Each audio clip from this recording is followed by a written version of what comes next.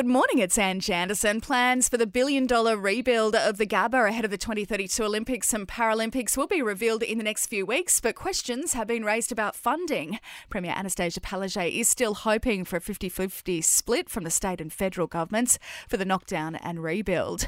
Federal police are telling Medibank customers to be on alert for scams and to report them immediately. It's after data including names and Medicare numbers along with medical conditions were published on the dark web yesterday because the health insurer refused to pay a ransom. More information could drop soon. Police are investigating a fire at the Sunny Cove aged care home in Bethania overnight.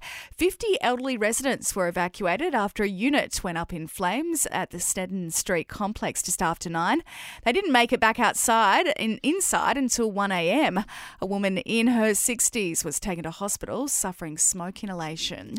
There are calls for calm in Cape York after the death of an Indigenous man in custody at Kawanyami Watch House. The Police Ethical Standards Command is investigating the 51-year-old's passing after he was found unresponsive in his cell yesterday afternoon.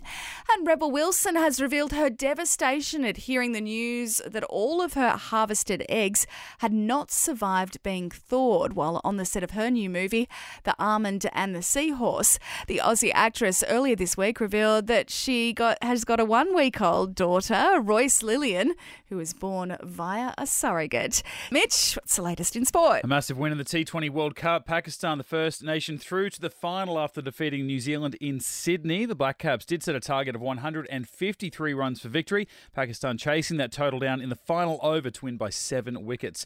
To the Rugby League World Cup, and round 3 of the women's draw has kicked off this morning. Canada defeating Brazil 22-16, while the second half of the England-PNG clash has just begun. England up 14 points to 4. Tomorrow, our Gillaroos will meet New Zealand. Over in the men's draw, the Kangaroo squad has been announced. Ben Hunt to start as hooker, with Harry Grant to come off the bench against New Zealand on Saturday. And a win to our wheelchair side, defeating Spain 52-32 overnight. If you're paying too much on your home loan, it might be time to talk to the lender, trusted by Aussies for the last 10 years. Loans.com.au, proud premier sponsor of the Brisbane Broncos. Mostly sunny today as we head for a top of 26. It's 18 degrees right now at Cinnamon Park, and that's the latest on Nova.